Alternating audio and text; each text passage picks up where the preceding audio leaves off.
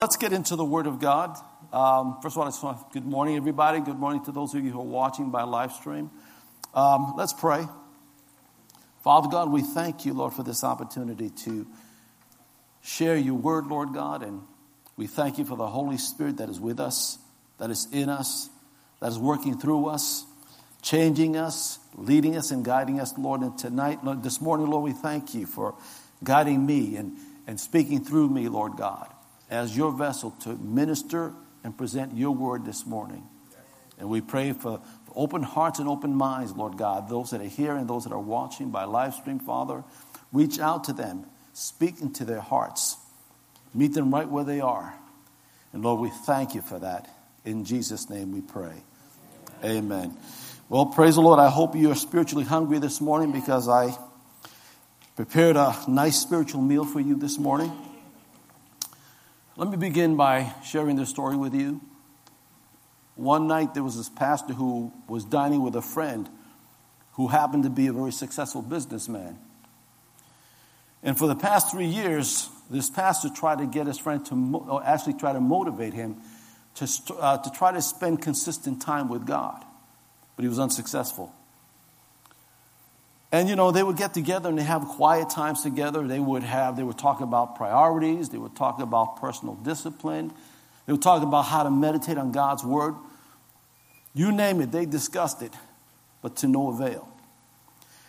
And so that evening, as they were dining together, the pastor just simply asked his friend, "How was your time with God?" And of course, the friend was a little embarrassed by the question, as he was stumbling over his words, trying to respond to the pastor's question. And finally, the friend says, "Pastor, I'm sorry, I'm not going to lie to you. It's not very good. Yet this man spends over 10 hours a day in his career, in untold hours of doing church work, yet he will not set aside consistent personal time with God." Now, if we're honest with ourselves this morning, we'd all admit that we make sure that we make time to do the things that we want to do. Amen? So, the issue for what keeps us from spending personal time with God is not for lack of discipline, but rather a lack of appetite. Amen? In other words, there are many people who are just not hungry enough for God. And that's the title of this message. Are you hungry enough? Actually, I should say it this way. Are we hungry enough? This message is much for me as it is for you. John Piper, who is a well-known author and speaker, he made this statement. He says, "The greatest threat to our soul and spirit is whatever keeps us from God." Now, we're talking about appetites. Now, I'm sure that none of us need any motivation or encouragement to bring our appetite to a Thanksgiving gathering. Amen? Because we envision, or at least I do anyways, we envision sitting at a table with a large plate in front of us.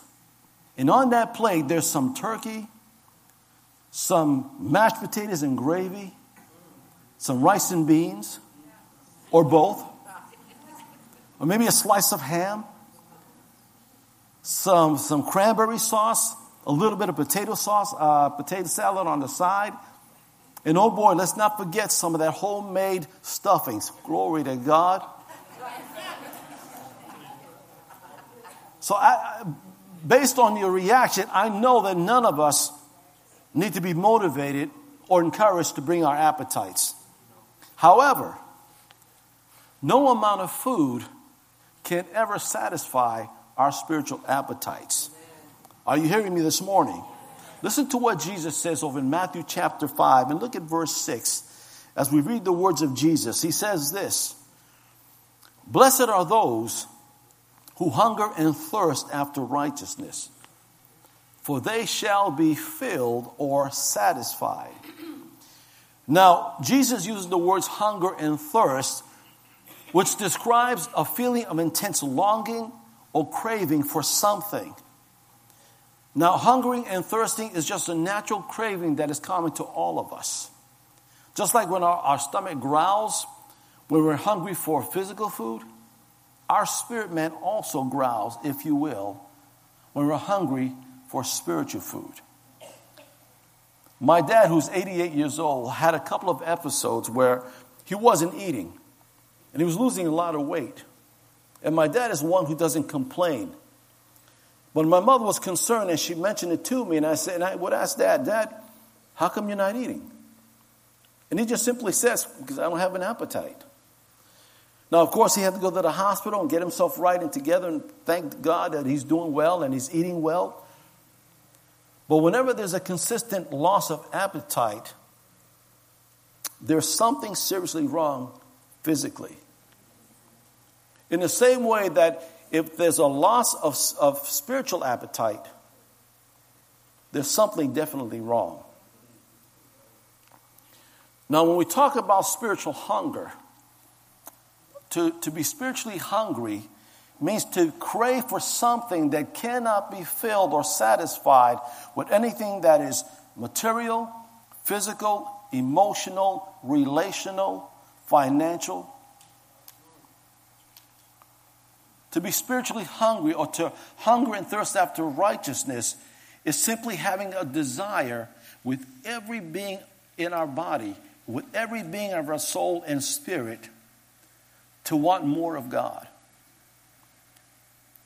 To have a desire and a longing to walk and live with God. I like what Smith Wigglesworth said, because understand this, just wanting it is not enough. You've got to crave for it. Smith Wigglesworth once said this. He said, to hunger and thirst after righteousness is when nothing in the world can fascinate us so much as being near to God. Far too many of us have become spiritually malnourished, not because we're not eating, it's because we're not eating the right kind of stuff. Are you hearing me? Maybe you've all heard the phrase, you are what you eat. And of course, the thinking behind that phrase is, you become the thing that you consume. Yes. In other words, what fills us forms us. Yes. Whatever you fill yourself with, or whatever you fill your time with, will eventually flow out of you. Now, how do we know that we're losing our spiritual appetite? Are there warning signs that tell us that this is happening to me? Now, again, when my dad, when he was losing weight and not having any appetite, to him, he wasn't thinking that there was something medically wrong with him. He just figured that he's just not hungry. The same thing happens to us as well. I like to compare this to the man who fell asleep on a boat one day. And when he woke up several hours, he found himself drifted several miles away from shore, wondering, how did I get so far off from the shore? The same thing happens to us spiritually. We begin to wonder why. How many of you remember the time when your desire for God was stronger than it is today? Maybe it was at the time when you first gave yourself to the Lord. Or maybe it was when you were going through a very troubled times and in a very difficult period in your life, which forced you to depend on God in ways that you never have before. Your desire for God and for fellowship with Christ was strong. Your love for the studying of the Word was strong. Your prayer life was strong. But now, not so much.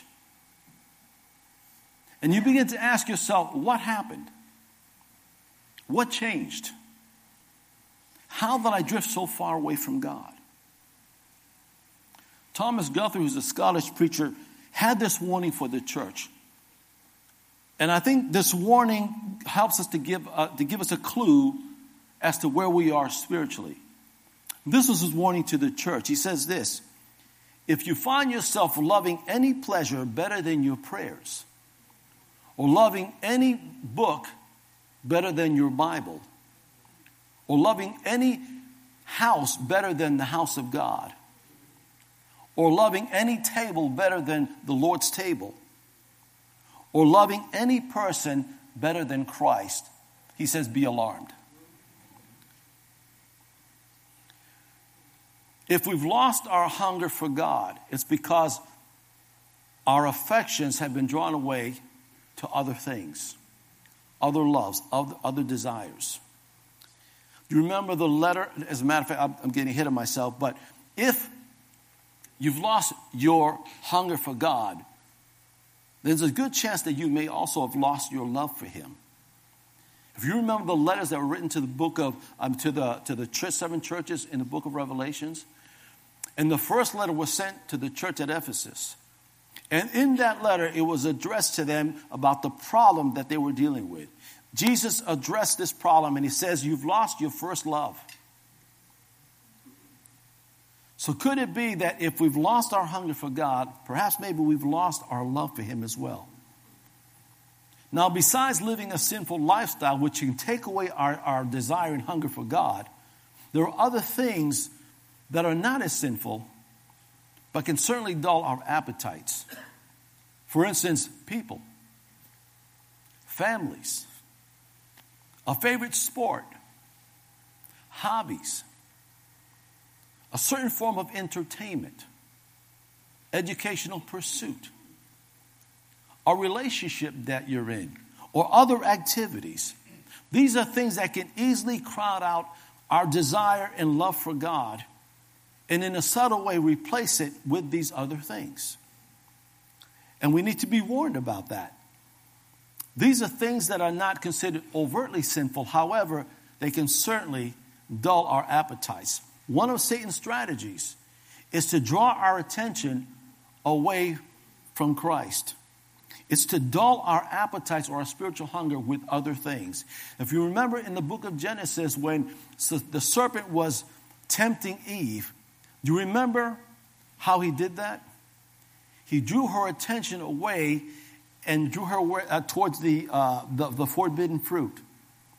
He just drew her attention right to that fruit until that fruit became pleasant in her eyes and had become desirous, something to be desired.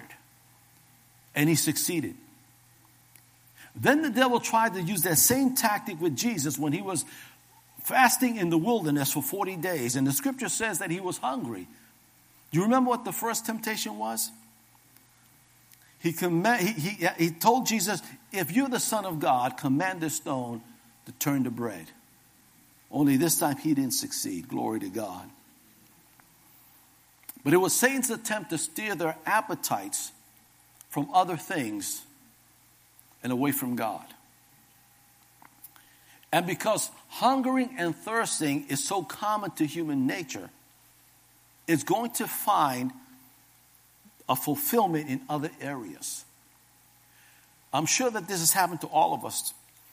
When you have, after spending a long day at work or running errands or doing some church activity, and then you're on your way home and you're hungry.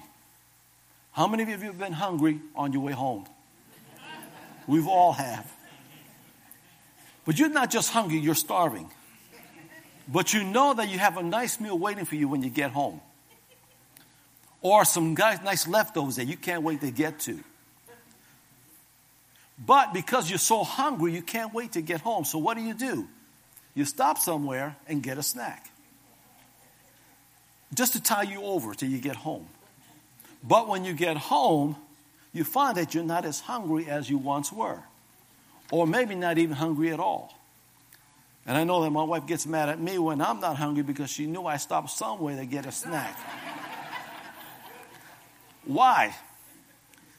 Because you satisfied your hunger with other things.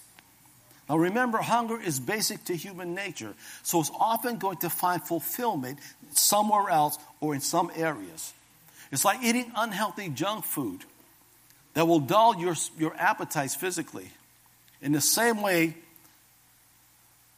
anything that is not of God will certainly dull our spiritual appetite. Did you know that appetite dictates or determines the direction of our lives? Did you know that?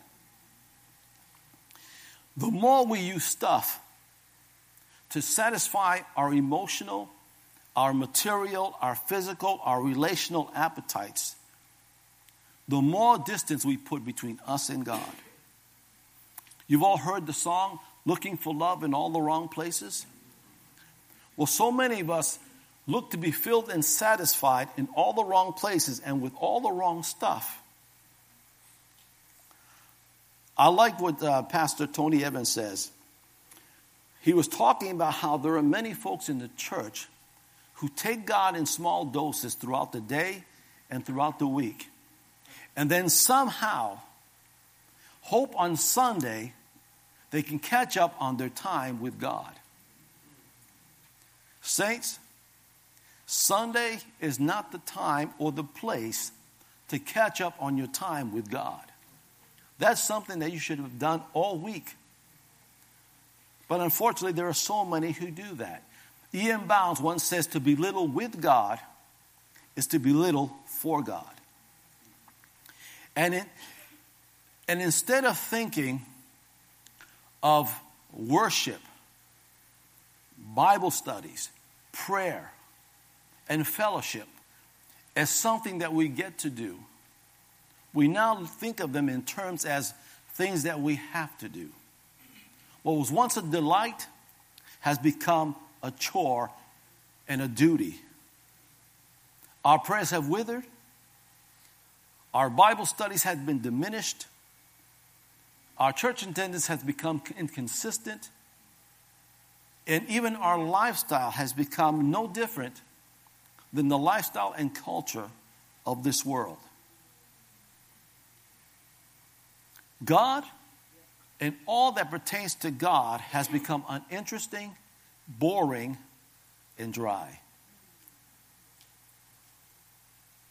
Even when it comes to spiritual activities, we get so busy doing church programs and church projects and other functions, and we can easily lose our appetites, or at least dull our appetites for the things of God.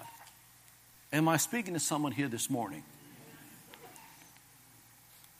Let's talk about the principles of sowing and reaping.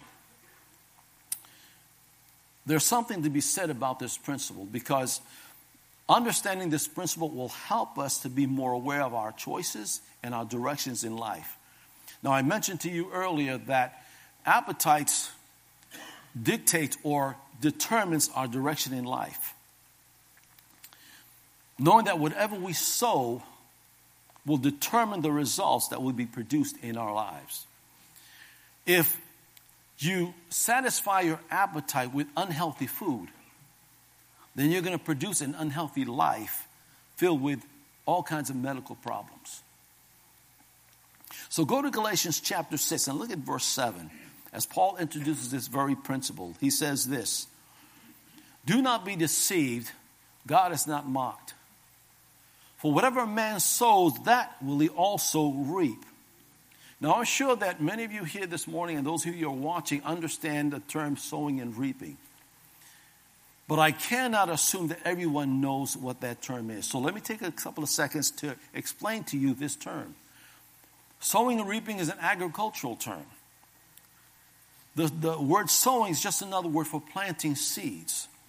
And the word reaping is just another word for harvesting. And it's a natural law to harvest what we plant, because every action has results. For instance, a farmer who plants corn should not expect a harvest of anything other than what he's planted. As Christians, we need to develop a same farmer's mentality, knowing that, or being careful and intentional about what we sow into our lives. As a matter of fact, every one of us is sowing something into our lives. The question is, what are we sowing? And like a farmer, every one of us must decide what crop we want to produce in our lives and then plant accordingly. Why? Because what we get back will be directly related to what we put in.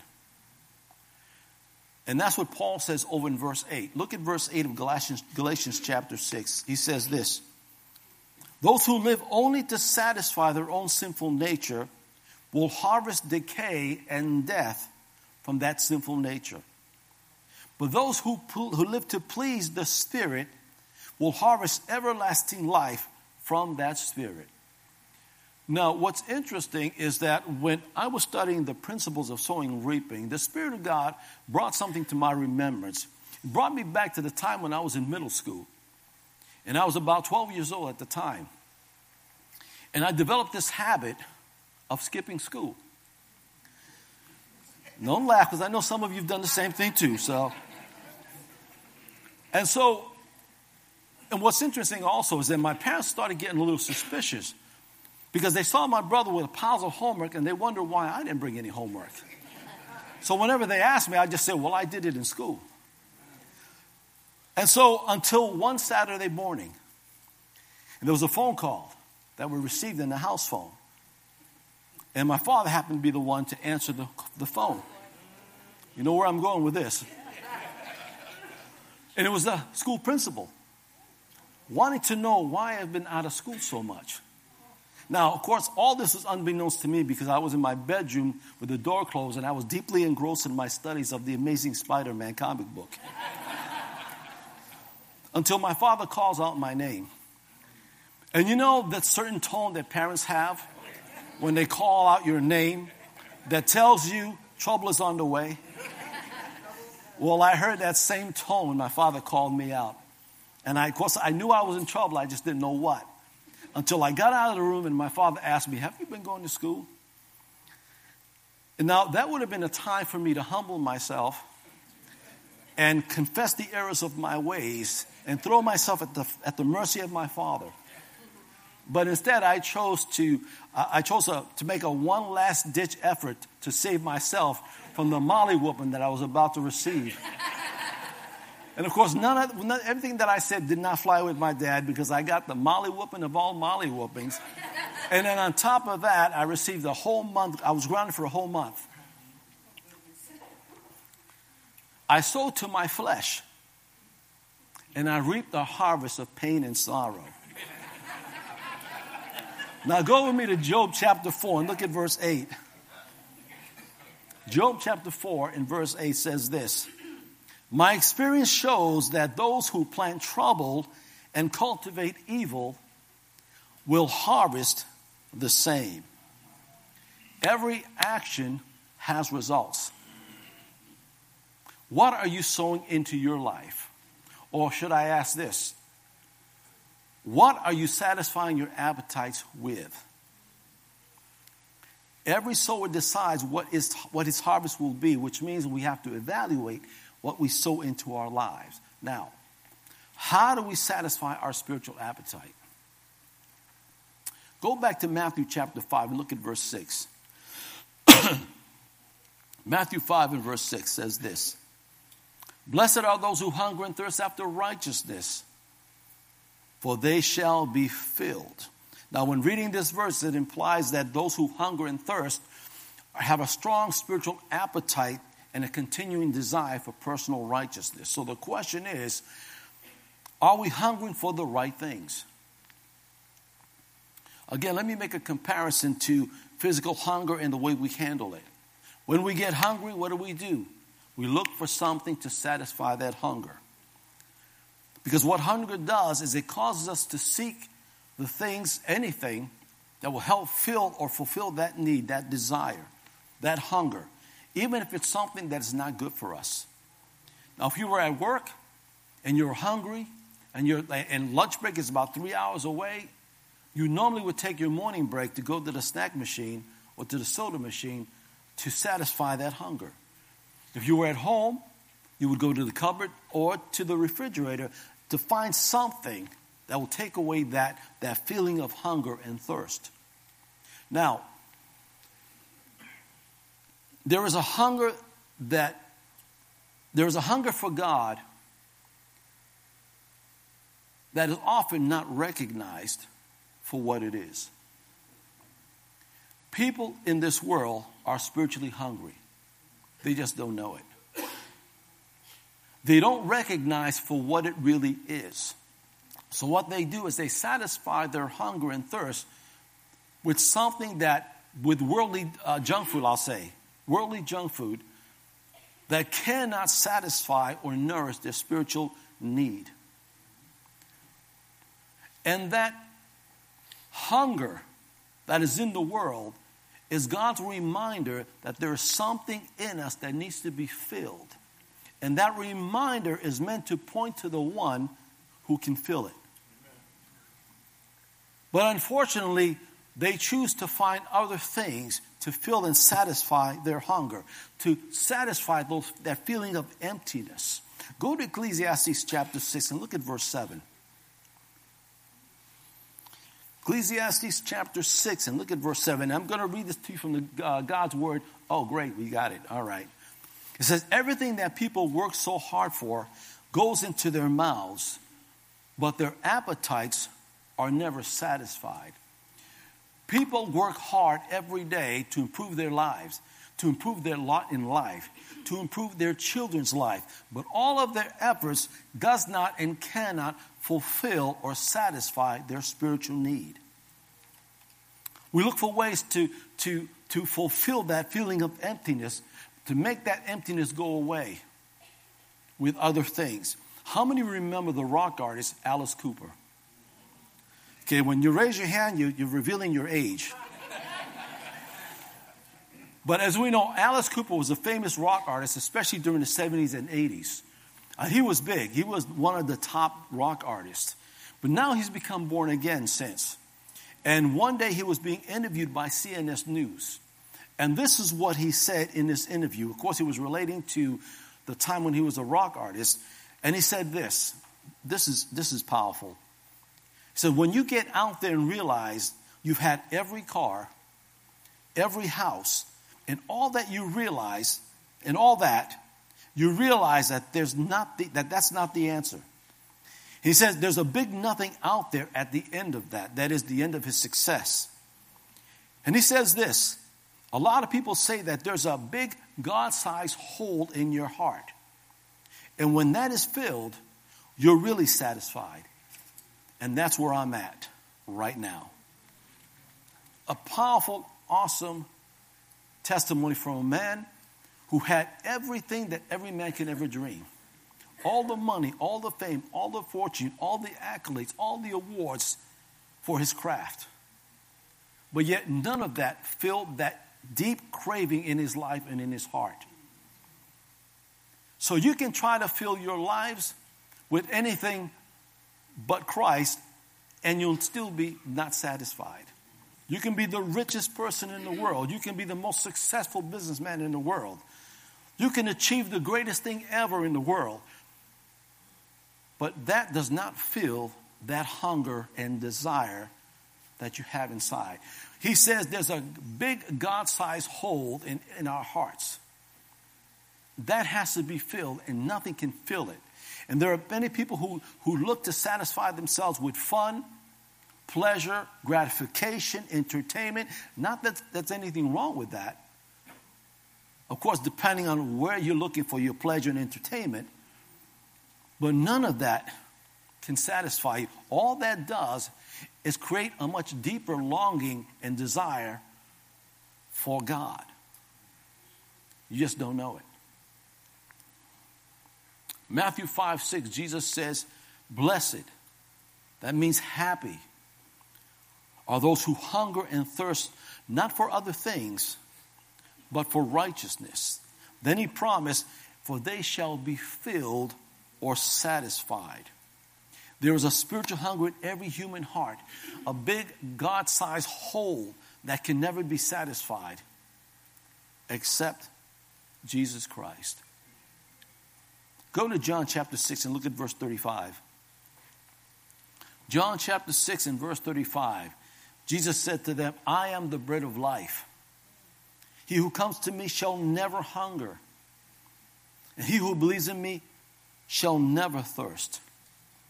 If you remember the story in John chapter 4, when Jesus was sitting at the well, waiting for his disciples to come back when they went into town to get some food, as he was sitting at the well, he meets up with a Samaritan woman.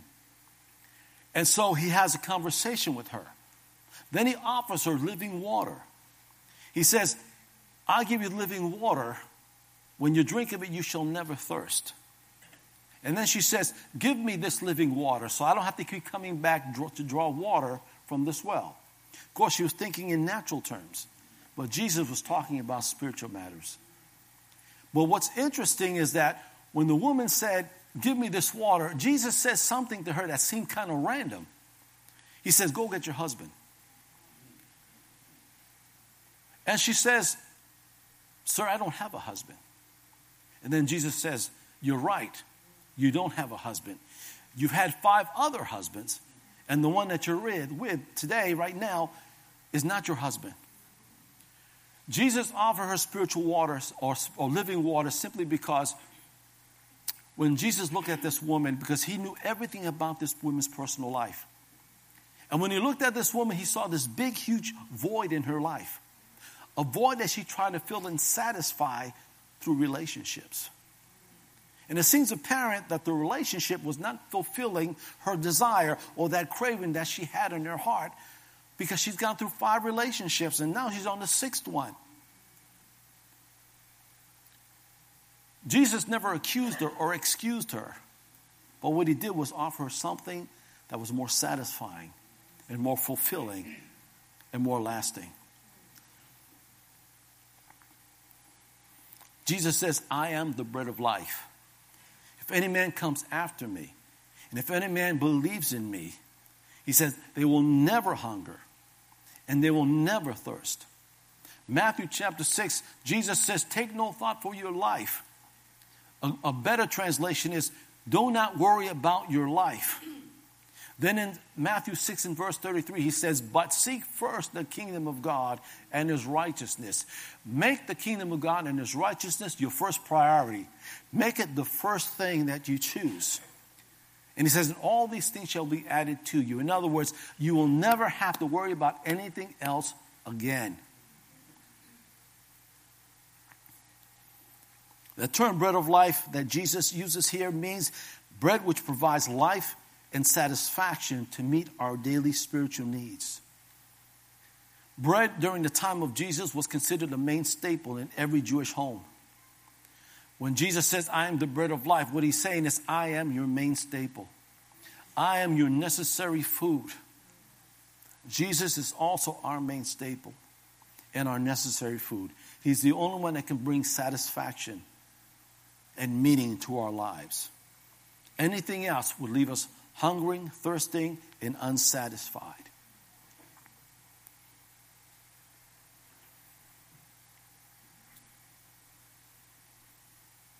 There are many of you here this morning whose appetites have become dull because of other things that got into your life, other things that have drawn your attention from God, and seeking other things to satisfy whatever need you're trying to satisfy. And so the question is, how can we cultivate that hunger? How can we build that hunger back up towards God? Well, I'm glad you asked. Because with the time we have remaining, let's take a look at some of the ways that we can cultivate our hunger for God.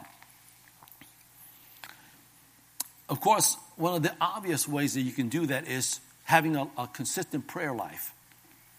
Now, that's a completely different subject all by itself. We just don't have time to get into it. But another obvious ways that we can cultivate our hunger is studying and meditating on God's Word. Now, I know many of you, most of you, if not all of you, read your Bibles, and that's good. Some of you have read your Bibles through and through several times. But the Bible doesn't tell us just to read the Bible. It tells us to study and meditate on the Scriptures, which means that takes time.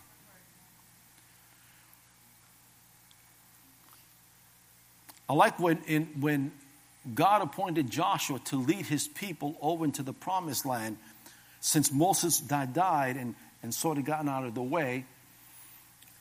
God says to Joshua, if you're going to make your way prosperous as a leader, and if you're going to have great success, he says, take this book of the law and meditate it on day and night, so that you may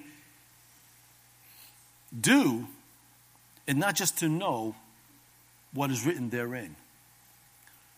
The only way that you're going to gain any success or any making your way prosperous is by taking the time to study and meditate on God's word. Something else that's important about the word of God is that when you look into the word, it's like looking in a mirror. When you look to the word, you're not looking at your reflection. How many remember the story of Snow White and the Seven Dwarfs? I know everybody knows the story. Come on, raise your hands. And you remember the wicked witch, where every morning she would get up, stand in the mirror, and ask the mirror. She actually talks to the mirror. How many of you talk to your mirror? I do on occasion. And when I look at the mirror, the words I say is, brother, you're getting old. So yeah, I do talk to my mirror. But this wicked witch talked to the mirror and says, mirror, mirror on the wall, who is the fairest of them all? And of course, the wicked witch was waiting for the mirror to compliment her. But she was in for a shock, because what she saw was an image of Snow White. She looked into the mirror, but she saw somebody else. The purpose of the scripture is to show you the fair one, to show you the reflection of Jesus. And the more we spend time looking to the word or looking at his reflection, the deeper our understanding and our knowledge of him becomes. And then the Spirit of God will be able to help change us and become more like that reflection that we're looking in before us. Look at 2 Corinthians chapter 3 and look at verse 18. It says this, so all of us who have had their veil removed can see and reflect the glory of the Lord. And the Lord, who is that Spirit, makes us more and more, what? Like him, as we are changed into his glorious image. Hallelujah.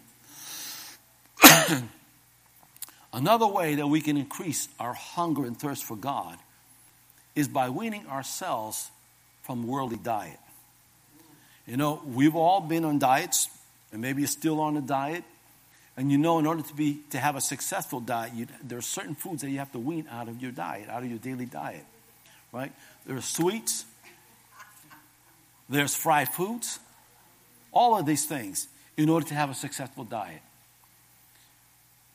It's very hard to pursue God and make time for God and keep our eyes and focus on him when our eyes are on worldly things.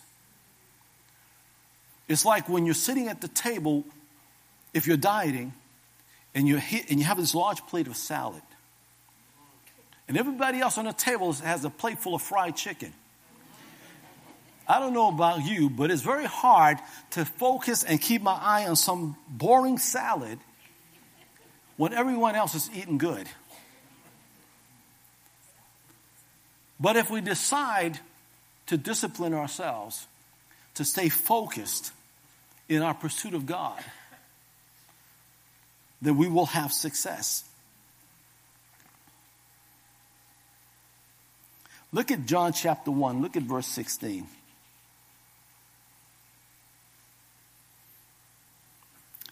In verse 15, John says, not to love the world nor the things that are in the world. He says, for the world offers only a craving for physical pleasure. That's the lust of the flesh. And a craving for everything that we see, and that's the lust of the eyes.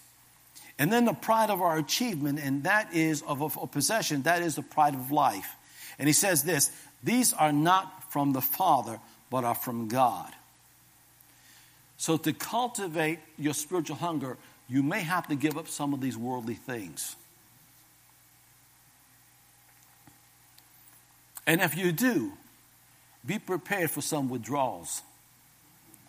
You know, if you're on a diet, you go through these withdrawals, right? You have these cravings for the things that you know you cannot eat and things that you miss eating. You have Twinkies and Funny Bones and fried chicken dancing in your head, trying to tempt you and draw you away from your diet.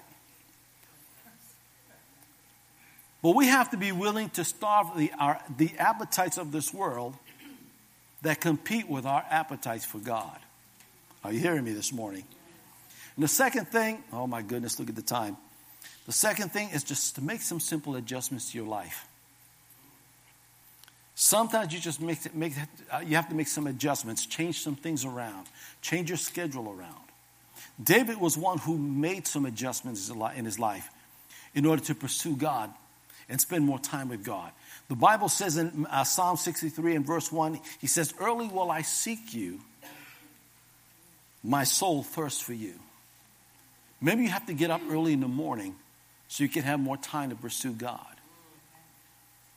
Maybe you have to change when and how you do your devotionals. How many of you have fallen asleep when you're trying to pray or read your Bible? We all have. And if that happens, it could mean that you might have to change some things. Change when you read and study your Bible. Change when you pray. It's about making simple adjustments in your life. The third thing, be around spiritually hungry people. Spiritual hunger is contagious. Get around hungry people or people that are mature and further along in their Christian journey. Listen to what they listen to. Read what they read. Observe their spiritual habits and make those habits yours. Pattern your life after them. Paul had the same advice to the church of Philippi. In Philippians chapter 3, look at verse 17. Paul says this, "Dear brothers and sisters, pattern your lives after mine, and then learn from those who follow our example." And then to the Corinthian church, he simply says, "Imitate me as I also imitate Christ." The fourth thing, I've got to go quickly here, and Pastor Scales mentioned this. He said music. Listen to some more worship music and Christian music. There's something powerful and phenomenal about music. We have an awesome worship team that knows how to lead us to the highest level of praise. And praise and worship allows us to draw even closer to God. When we listen to the lyrics of the music, it's ministering to us. Sometimes it talks about things that relate to our lives, things that we've gone through or things that we may be going through at present. But what it does, it increases our faith. It draws us closer to God. It makes us even more hungry for God. That's why when we're here and we're praising God, you see people with their arms stretched out like they were trying to reach the ceilings.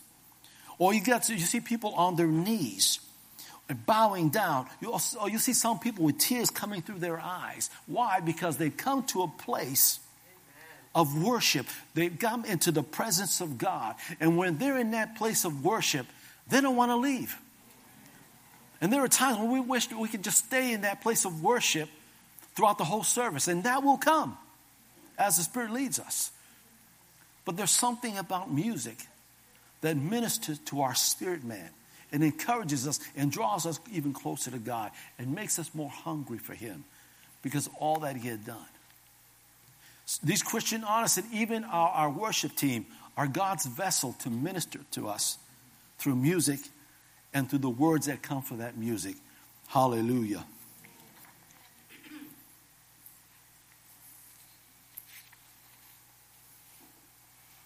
And finally, as I get ready to close, living a committed life. Go to Luke chapter 9. Look at verse 62.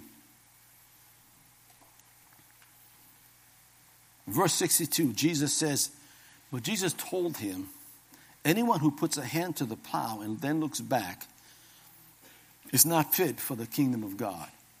Jesus is not looking for half-hearted followers. He's looking for wholehearted followers. He's looking for total commitment and not half-hearted commitment. Let me end with this story. There was an evangelist who was invited to overseas to minister in a crusade. When he got there that night, the host was there to pick him up, to take him back to the church because he was scheduled to speak that evening. And so as they were on their way to church, the car stalled. The host didn't realize that the gauge in his car was broken, and so he didn't know that he ran out of gas. The driver tried to take his passenger somewhere with no gas in the car. So what the host and the driver did, the traveling minister did, was they got out of the car and pushed the car to the nearest gas station. When they finally got to the gas station, they were able to fill up the tank with gas. And then they started up the car and the motor was revved up and ready to go. Now, prayer would not have solved their problem.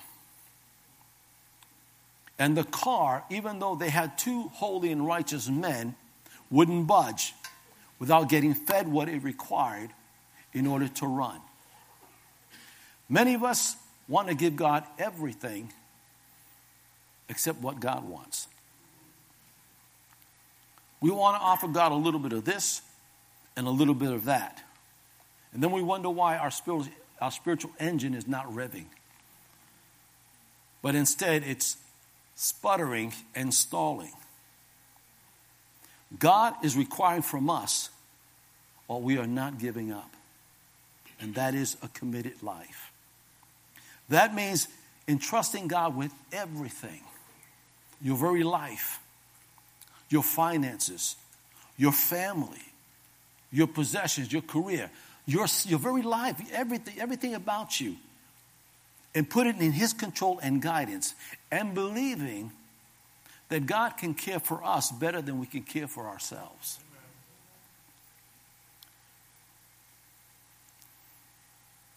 Go to Psalm 119 and verse 37. Paul had a desire to know God more than anything else. And he says in Philippians 3:10, he says, I want to know Christ and the power of His resurrection. But if we're not there, then this is a prayer that we should pray.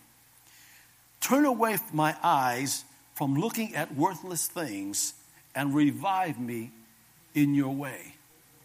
Or you can say, turn my appetites, my attention, my focus, or my desire at worthless things and revive me in your way. Hallelujah. Before we release you, we celebrate the Lord's table this morning. And if you've not received a communion cup, there'll be ushers in the aisle. But before we do that, let me just say this. If you're here this morning and you've heard this message, and those of you who are watching, you've heard this message, and you realize that your appetite has been dulled as well. And you find yourself losing that hunger and desire that you once had for God. Or maybe you have a big God-sized hole in your life or in your heart that needs to be filled, and you've tried to fill it with everything in life, and you found that you're still not satisfied. Well, that's because that hole has to be filled with Christ Jesus Himself. Every one of us here who are born again was there. We've been there, where our lives have been empty. And we try to find ways to fill that emptiness, and it just wasn't enough. That's because you're missing the main ingredient, which is Jesus Christ. So if you're here this morning and you want to fill that empty hole or that void in your life, there'll be some people here right beside me at the end of service, and there'll be people right over here. The people here will pray for you, lead you to the Lord, and there are people here that's going to give you some materials that will help you to understand the decision you made. Those of you who are watching, there's a number on your screen. If you want to fill that emptiness in your life, give us a call. There'll be someone there tomorrow morning in the office. Our office hours are 8:30 to 4. Give us a call. Somebody will be there to talk with you, lead you in prayer, and send you the same materials that we're handing out today. Hallelujah. I pray that with this message you found where you are spiritually, and leave here knowing whether your appetites have been dulled or not. Because we didn't really have time to get into all of the many different practical ways you can do that. But if you spend time meditating in God's Word, if you get around hungry people, if you spend time listening to worship music, if you're willing to make adjustments in your life, that's a way to start. Now, as we celebrate the Lord's table, I want to do something a little bit different. I want to read something to you. This is based on a true story. If you can all stand, if you have your communion cups with you.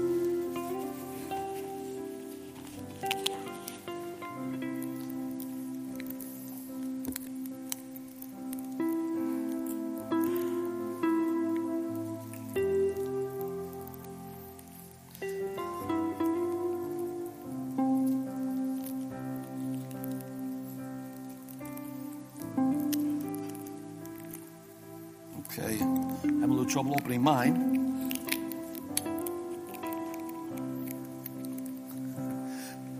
Thank you, Pastor John.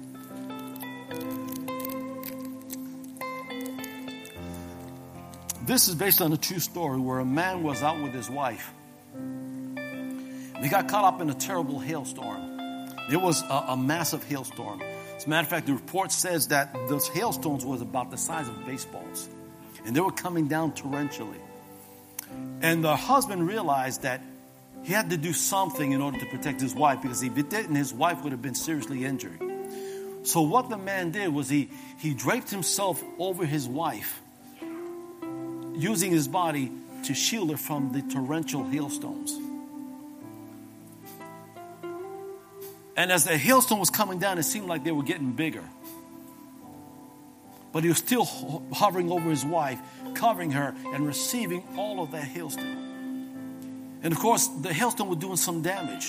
And the husband couldn't find any other way, so he had no choice but to stay where he was, covering his wife as the hailstone was beating up on his body. After a while, the hailstone took its toll on the man's body. His ears began to bleed. He had warts and spots all over his head because of the constant beating and the torrential hailstorm that was coming down on him. And it got to a point where he finally collapsed. But he was still covering his wife with his body while absorbing all of the punishment.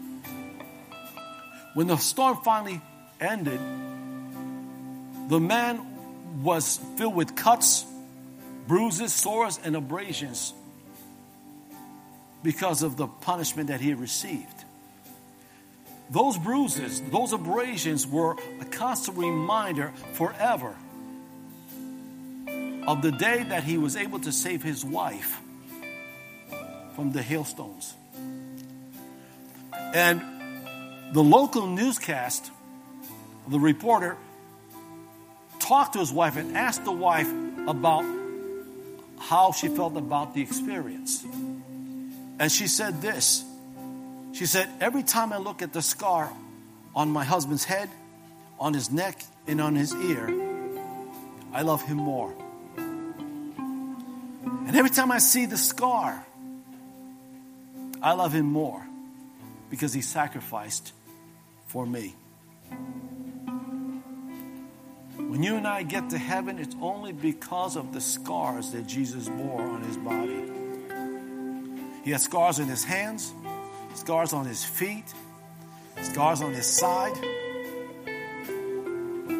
It's a constant reminder of his love. He is our eternal reminder that the reason why you and I are getting to heaven was because Jesus stood in between God's wrath and the judgment that was heading our way. Christ covered us with his love. He was disfigured and he shed his blood because he loved us. And this is why we're celebrating the Lord's table this morning, as a constant reminder of the wonderful sacrifice that he had made for us, bruised for our transgressions, and shedding his blood for us. 1 Peter 2:24 says this, who himself bore our sins in his own body on the tree, that we, having died to sins, might live for righteousness, by whose stripes or scars you were healed. So at this time, we're going to take the bread.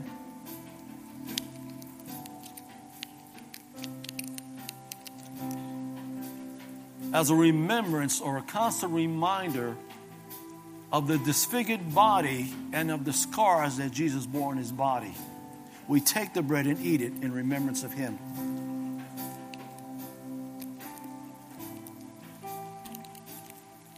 Then we take this cup,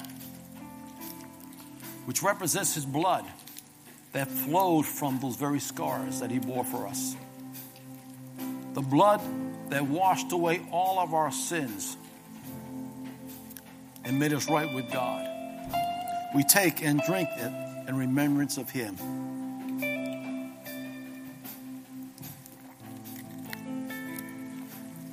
Lord, we thank you that we can remember the day that your son died on the cross, carrying our very sins upon him. We thank you, Father God, for the sacrifice you've made. Thank you, Lord, that because of him, we're able to share our lives for all eternity in your presence. Lord, we thank you, Father God, that we can remind ourselves daily of the wonderful sacrifice you made. And Lord, we thank you and we appreciate all that you've done, and we love you for it. In Jesus' name we pray. And all of God's people say it aloud, amen. At this time, we're going to have the worship team close us out. Thank you all. Have a wonderful day. Good morning and welcome to Faith Christian Center. We're so glad you joined us online today. Thank you for taking the time to be with us. What a beautiful message by Pastor Mike Sandell about being hungry and being filled by the Lord. You know, there's not much else that can fill us up in life, just like he said. Nothing like the Lord's filling. You know, I have a little grandson who just had a birthday, and he was afraid to go to sleep the night before because he thought someone might steal his birthday. He was also afraid that someone might steal his cake. And his parents reassured him, no, you'll be filled with your cake. Your birthday, that's your heritage and your birthright, and we won't let anyone steal it from you. Well, how much more Jesus? You know, he gives us a new birth. We have a birthright, a heritage in him, and he's the only one who can fill us with those things that we desire, which is peace and joy and love and kindness and all those beautiful things we don't necessarily find in the world. You can only find them through Christ. If you would like to speak to someone about asking Jesus into your life so that you have a new birthright, a heritage that can't be stolen from you, please call the church office weekdays at 508-336-4110. And a pastor will speak with you and explain more to you about this hunger that you feel that has not been filled by anything else. And we love you here at Faith Christian Center. We worship our Lord together, whether you're home, watching online, or you're here. And we ask if you can come on Wednesday nights at 7:30, Sunday mornings at 9:30. We'd love to have your presence, but if you can't, thank you for joining us online, live streaming. That means a lot to us. So this week, we pray you have a wonderful week, full of joy, full of the Lord, and that you hunger for him. Those who hunger after righteousness shall be filled. Seek him. Call us. We love you. God bless you. Have a wonderful week. Amen.